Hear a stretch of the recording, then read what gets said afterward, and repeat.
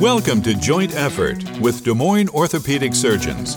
This podcast covers the pain and injuries that are associated with muscles, ligaments, and joints. Well, welcome. I'm your host, Dr. Jason Sullivan, sports surgeon at DMOS. And today I'm here with Dr. Mark Fox. He's fellowship trained in sports medicine. Also did his residency training at UT Southwestern in physical medicine and rehabilitation. Yep. Thanks for having me, Jason. Yeah, that's correct. Well, we appreciate you coming on. Thank you. You've been with us now for about a year and a half, I think. Yeah. And that year and a half has been filled with your wife who's a peds dentist. She started her own clinic. Yep. You had a kid. Yep. And then COVID came and kind of... changed everything, I guess. Yeah. Yeah, for sure. That's got to be difficult starting a new dental clinic with COVID and all the new precautions that you have to take. And yeah, a lot of weekend work for my wife. I mean, I think that she's done a lot of extra work that we weren't anticipating, but she's doing well, enjoying it, and it's always nice coming home to a 10.5-month-old to kind of change your perspective and get you back to earth. So yeah, they're always smiling, and it's hard to be the dads get like the good moments, you know. Yeah, most of them more so than the moms, I feel like, because they're putting in a little bit more hard work than we are sometimes. But you started right off the bat as a pretty confident guy. I got to believe that has a lot to do with your personality, but also your training. You trained at Iowa, undergrad and med school. Yep. That doesn't make you very unique here. I've already told people that. We got a lot of Iowa grads, but it's lucky we do because it's a fantastic institution. I think it sets people up on the right foot for their career. And then how did you decide to go to Dallas for residency? So that's a great question. So, yeah, Iowa's great foundation. Anything you want to go into, if you go to Iowa Medical School, I think you have the opportunity to do that. Unfortunately, the state of Iowa does not have physical medicine and rehab, so there's not a single residency in Iowa. And so it was an opportunity for me and my wife to kind of check out another part of the country. As a pediatric dentist for my wife, it's important to have kind of a bigger city to be able to draw from a larger population. And so we kind of were targeting some bigger cities like, you know, Chicago, Dallas, New York, those sorts of places, just so that she could also kind of continue to do what she likes to do. And just really fell in love with Dallas. Great food scene, great energy there. You a Cowboys fan now because of it? No. All right. No, I'm actually still a Minnesota sports fan for pretty much everything. But probably the track record of success, right? I mean, they're so... Yeah. I'm kidding. They've had a rough go. They're lovable losers for sure, Yeah. but they're still fun to watch. And there's some, you know, with the Dallas Stars originally coming from Minnesota, it was really hard for me to root for them, actually, even though I helped cover with them. So no kidding. Yeah. So PM&R, you know, physical medicine rehab, like what interested you about that residency and how you saw it fitting your career? So I think a story that a lot of sports medicine providers kind of talk about is just their experience getting injured in high school, college, so on and so forth. And so I always wanted to do kind of the sports medicine side of things. I dabbled with orthopedics, but I'm not a weekends and call kind of guy. So that was actually a pretty easy decision. I really like the technology that we're able to use in PM&R and physical medicine and rehab. Ultrasound guided techniques. There's some really fun stuff with orthobiologics, which I'm sure we'll get into a little bit later here. And it just was a good fit with kind of who I am and what I like to do. Yeah, it's interesting. I think you picked a field that seemingly is on the cusp of being able to cure so many more things than it used to. I don't know if you feel that way as well, but it's almost like you get the best of both worlds. You still get the office visits, but you're getting procedures too all the time. Yep. And so we kind of want to get into that ultimately. And you went on then to go to the Cleveland Clinic and specialize in sports medicine at that point. Yeah. Tell me about your experience there, some of the teams you got to work with, and how you incorporated a medical team approach to curing people. Yeah, so Cleveland Clinic, Cleveland itself, you know, very different than Dallas, obviously. Dallas, huge city.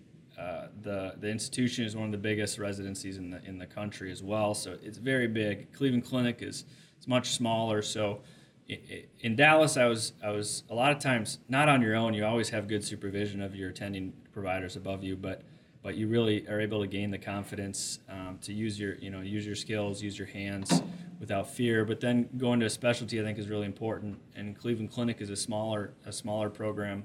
There's 3 of us that went through it together, and you're really able to hone those skills. You're able to get the expertise of those providers. And I think it was crucial to be able to do that. And then at Cleveland Clinic, obviously, it's a great medical community there. You have access to different professional teams, college teams, high school teams. Did you work with some of the pro sports teams? I did, yep. So obviously the more high level you get, the more hands-off you get to some degree. For sure. But yeah, I was able to work with the Cleveland Indians. We went to their spring training, did a lot of their physicals, did a lot of the kind of workups for our providers. And then we worked also with the Cavaliers. Unfortunately, this is the Cavaliers post-LeBron era.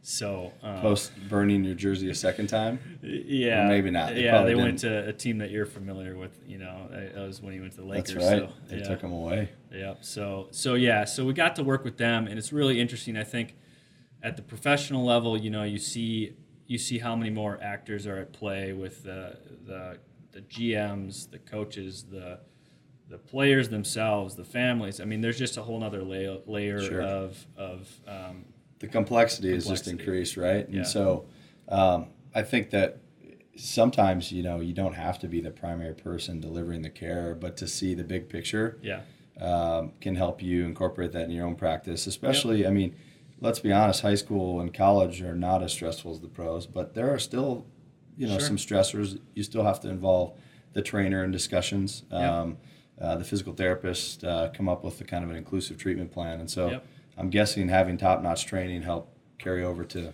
your practice in Des Moines. Yeah, and I think that, we covered the pros in Cleveland, but I had my own D1 college. It's Cleveland State. They don't have a football team. That's kind of a running joke. And then we had our own high school. So, you get to you learn how it's done by the best of the best in the pros, but then you get to kind of apply that yourselves. High school is completely different. Yeah, they're not getting paid to do it, but they're also, their time is limited for a lot of these kids. Senior year hits, and that's the end of their career, and so you don't want to squander their fun years. I mean, I look back at my high school years, and it's some of my fondest memories. And so you still want to be careful. They have different pressures. It may not be financial pressures, but it's definitely, you don't want to waste their time. I thought for a second we were going to go Uncle Rico style, Napoleon Dynamite. You're going to start telling me about your football career and how far you can throw it. I was never good enough for that. I doubt that.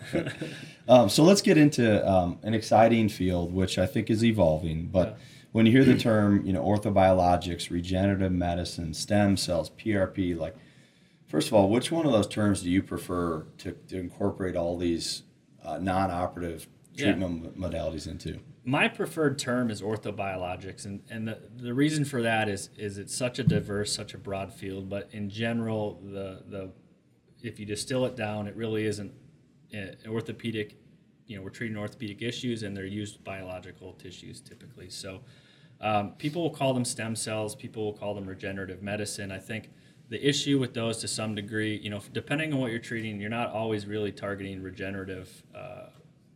You're not really hoping for regeneration of any tissues because that's not been shown to happen.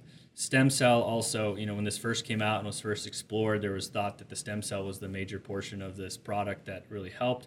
But as we kind of get to know more and more about it, which is coming out, daily, weekly, you start to realize there's probably more to it than just the stem cell aspect of it.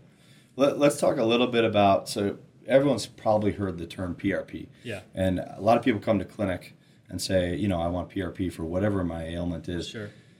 Tell our audience, what is PRP, and maybe what is the role in your practice for using it? So PRP stands for platelet-rich plasma. The way that I describe it in kind of the simplest terms, it's the part of your blood that helps with healing. So when you bruise, that's bleeding into the tissue. It's the platelets in the plasma, or the PRP part of the blood, that really helps that tissue heal. It tells the body, hey, come here, take care of this, but it also has some of the healing factors. And so that's the simplest way to think of it.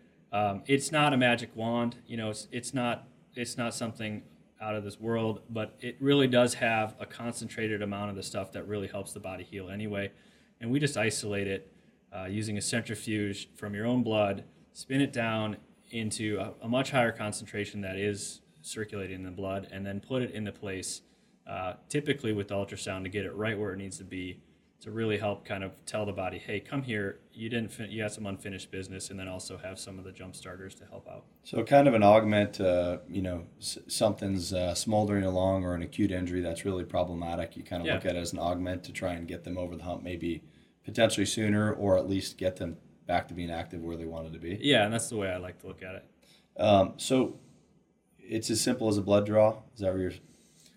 For the most part, yeah. So we obviously don't want you to feel rushed. We take our time.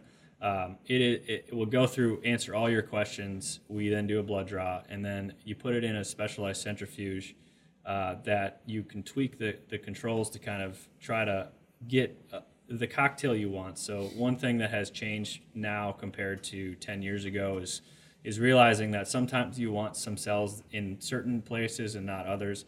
And the centrifuge allows you to white help that. blood cells in that regard? Yeah. Kind of the inflammatory cells? Yep. So some people will call it leukocyte rich or leukocyte poor. Yeah. And those are things that, I don't necessarily tell patients to worry too much about. We'll take care of that, base it on the research that's out there. But the centrifuge allows you to kind of tweak the protocol to get that. Can you tell me an instance where you might want leukocyte rich or leukocyte poor in your practice? So leukocyte rich, again, it's the white blood cells. It's kind of the inflammatory aspect of the blood. And so if you get an infection, it's the part that helps fight the infection.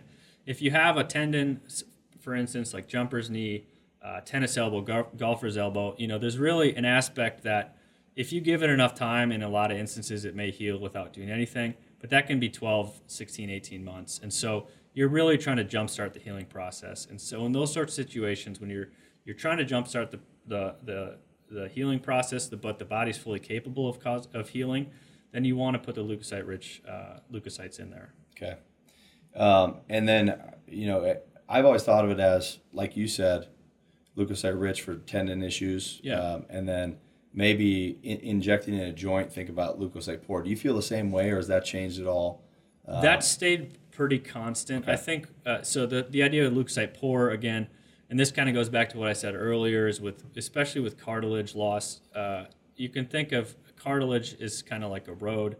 If the whole road is in need of repair, it doesn't matter what you put in there. It's just not enough. There have been some case studies that if there's a small little chondral defect, it may be able to put something like cartilage in there to help it. But for the most part, we're not really trying to promote the body to create an inflammatory response and to heal for cartilage and arthritis type things. We're really just trying to calm down the environment and make it feel better. And so you take the leukocytes out because you don't want to cause an inflammation or inflammatory response there. Okay. Now, a lot of people come in and they say, I want this PRP thing, and then a couple sentences later they say that they want stem cells as well. So sure. I think we both probably spend a lot of time debunking what it means to have stem cells injected. Mm-hmm. What really are you getting? So now that we know kind of what PRP is, tell us, what are the available sources in our body that we can find some stem cells, and sure. and maybe how to harvest and what kind of role they have. Yeah, so I think the most conventional kind of setup with stem cells, quote unquote, in the United States is really coming from three main sources in your own body. PRP is the most common and probably most well researched, and that's just because it's been around the longest. That's the first place that easier to get to, does work pretty well, but you kind of think of, well, where does PRP come from, or where does the blood product come from? And that's really bone marrow. And so the next kind of stronger, higher concentration of those cells you're looking for would be in the bone marrow. We call it bone marrow aspirate concentrate is the way that we obtain it. It's a little more involved. It's done on site. We're trained in doing these with x-ray guidance. And so you basically obtain the bone marrow most commonly from the pelvis because that seems to have the highest concentration and is, in the grand scheme of things, is a very safe procedure. Fairly comfortable for the patient. Yeah, so we obviously use numbing medicine for that. You will feel kind of an ache.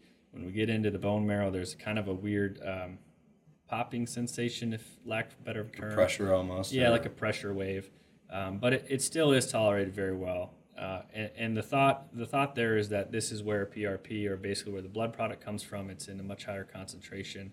And so let's go to the source. So a little more involved in harvesting. Yeah. But potentially a little more yield in terms of getting the mesenchymal stem cells, or Yep. the MSCs, as people would call it. Yep. So most people think, I have arthritis, I have some joint space narrowing, I want stem cells to go in and give me a new joint surface. Sure. And when they feel better from an injection, they attribute that to it healed my arthritis. Yeah. Tell our audience a little bit about what the mesenchymal stem cells, or the BMAC, is actually doing, as opposed to healing things. How is it making their pain go away, and maybe not necessarily healing the problem, but making them asymptomatic? So I think sometime, and if anyone wants to talk about this, we talk about this at depth and try to tailor kind of the discussion to the patient. But in the grand, the big idea of this, and the thing that I always try to reiterate to the patients, is really try to focus on the important things, the pain and the function. So is this going to decrease your pain? Is it going to increase your function? Because ultimately that's what everybody wants. Again, and we'll talk about kind of the idea that you're not going to reverse the situation. The idea and the way that I think of it is that the orthobiologics, they decrease the inflammation by improving the environment in the knee and the shoulder, wherever you're doing it.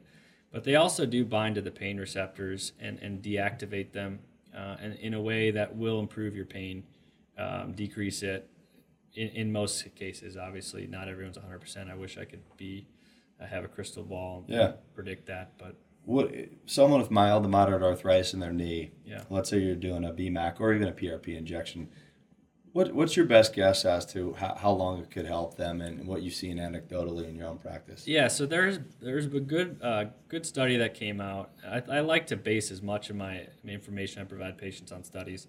There's a good randomized study that showed that the average, in mild to moderate, the average steroid shots lasting, a top 6 months, and then you start to lose the effect.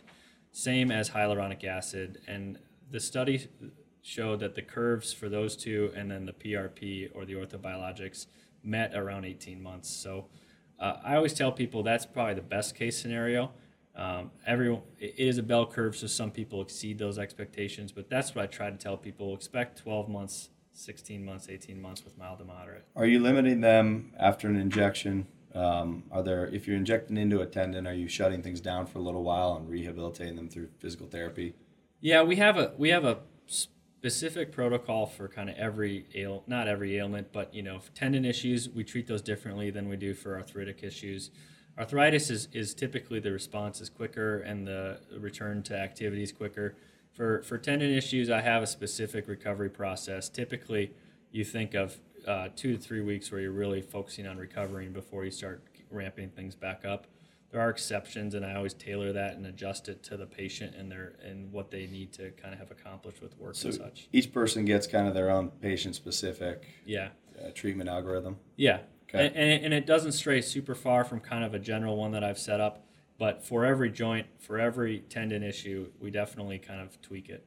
So when you have a visit and you indicate someone for PRP or BMAC, are they typically then rescheduling for the procedure at some point later down the line? Yeah, a lot of times they have a lot of questions, and I want to make sure they have time to have those answered. Yeah. But then the other thing is we like to optimize them, and so one common issue is that anti-inflammatories like meloxicam, Aleve, ibuprofen, those can actually decrease the effectiveness of the orthobiologics, and so I like to get them off of those for at least 2 weeks. Okay. Most people that are coming in are having pain, and they're using those, and it's always kind of like, well, we should stop that anyway for a couple weeks because they do affect platelets. Okay. Now, something that seems to be coming on momentum-wise is adipose-derived stem cell-like cells. Yep. What's your experience with that in the literature? Do you think that this is here to stay? You think some propose that there's actually more potent healing from adipose, and then there's the camp with the BMAC, and there's a little bit of an ongoing debate as to what's better, and maybe both are, potentially beneficial. I think it'll be really interesting in the upcoming couple of years. There's been some new studies with the fat-derived cells. So the idea behind fat-derived cells is that the fat adipose has a lot of capillaries in it, which have something called pericytes, which are regenerative type cells that help the capillaries heal and grow when they get damaged. And so you're really trying to harvest those out of the fat. There's been some newer studies recently that have been promising. It's one of the newer options out there that is obtained from your own body, and so we don't know all the answers. But I do think that it will continue to gain traction. We'll have to see exactly when it'll be most applicable. The biggest concern with it in the last couple of years was if FDA would change any regulations on it. It doesn't appear that that's going to be happening, and so that's been a if hesitation. you're manipulating the tissue and to what degree you are. Okay. Yeah, so that was I think that caused people to pause for a second. Not that it was dangerous to use, but that it didn't fit basically a legalistic term. The last one of these modalities I want to hit on real quick is, and I don't have much experience, but amniotic-derived products that are allograft, meaning they're not your own tissue. At DMOS to this point, I think we've elected to kind of stick with autograft options, but they keep, there's a lot of companies coming out with this product. And are you aware of any efficacy in regards to that? Or do you utilize it in your own practice? That's a great question. So it seems like every month I'm being approached by a new product to see if we want to add it to our repertoire here. The biggest, I tell people they're kind of fall under almost like fetal product, because usually it's umbilical or it's amniotic or it's placental or it has something to do with the birthing process. And the biggest reason that I've been hesitant is because the clinical trials, basically any sort of evidence or research done after it leaves the lab and goes into a human, is very, very minimal. And there have been infection risks and reaction risks because it's not your own tissue. So while it's interesting, a lot of the research is basically just based on, if we look at this under a microscope, what does it do? And then they try to extrapolate that into humans. And until I get more human studies, I would be hesitant, and I always tell patients, you're welcome to look elsewhere, but I would just keep in mind that there's a reason that this isn't widespread yet. So a little bit early on that product, and maybe more to come. Yep. Do you see this field continue to explode? Over the last 5 years, at least for me, it's gone from 0 to 100. I mean, is this here to stay? And do you think that we're going to continue to understand where it works best over time? I think orthobiologics in general is here to stay. I think it's rapidly evolving, and when it first came out, it was more of this is great, so let's put it everywhere. And as we get more and more products, we start to realize that there are certain things that work for certain treatments and certain conditions, and so I think it's going to become much more evolved, much more of a full-time job to keep track of it all. And I view myself as kind of responsible for that to some degree, to keep track of everything that's happening. But it is very exciting. I think that it's going to continue to change how we treat people conservatively. And I'm excited to see, if it was up to me, we would be 10 years down the road already. But it's exciting to see everything that's happening. Well, it's pretty clear that you put a lot of thought into this, and that your treatment algorithm and your decision-making is based upon evidence-based medicine. And to some extent, understanding and extrapolating the things that you read into injuries that you're seeing that may not be necessarily very common, but something that this modality may work for. We kind of identified this as a need 3 to 4 years ago, and then specifically recruited you along the way to become the head of not only your specialty in sports medicine, but also in orthobiologics. And I think that to this point, you've done a tremendous job, and we look forward to you kind of expanding that role. Oh, shucks, thanks. So, no, I'm serious. We really appreciate you having you and your expertise. So, it's fun to be here. I really am happy to be back in Iowa, and it's a great company, great group to work with. I think we have more to talk about on part 2 of orthobiologics, but we'll wait for that, and we'll go from here. Yeah. Thanks for listening to Joint Effort, a podcast from Des Moines Orthopedic Surgeons. If you have questions about this podcast and wish to schedule an appointment with a surgeon, call 515-224-1414 or visit dmos.com.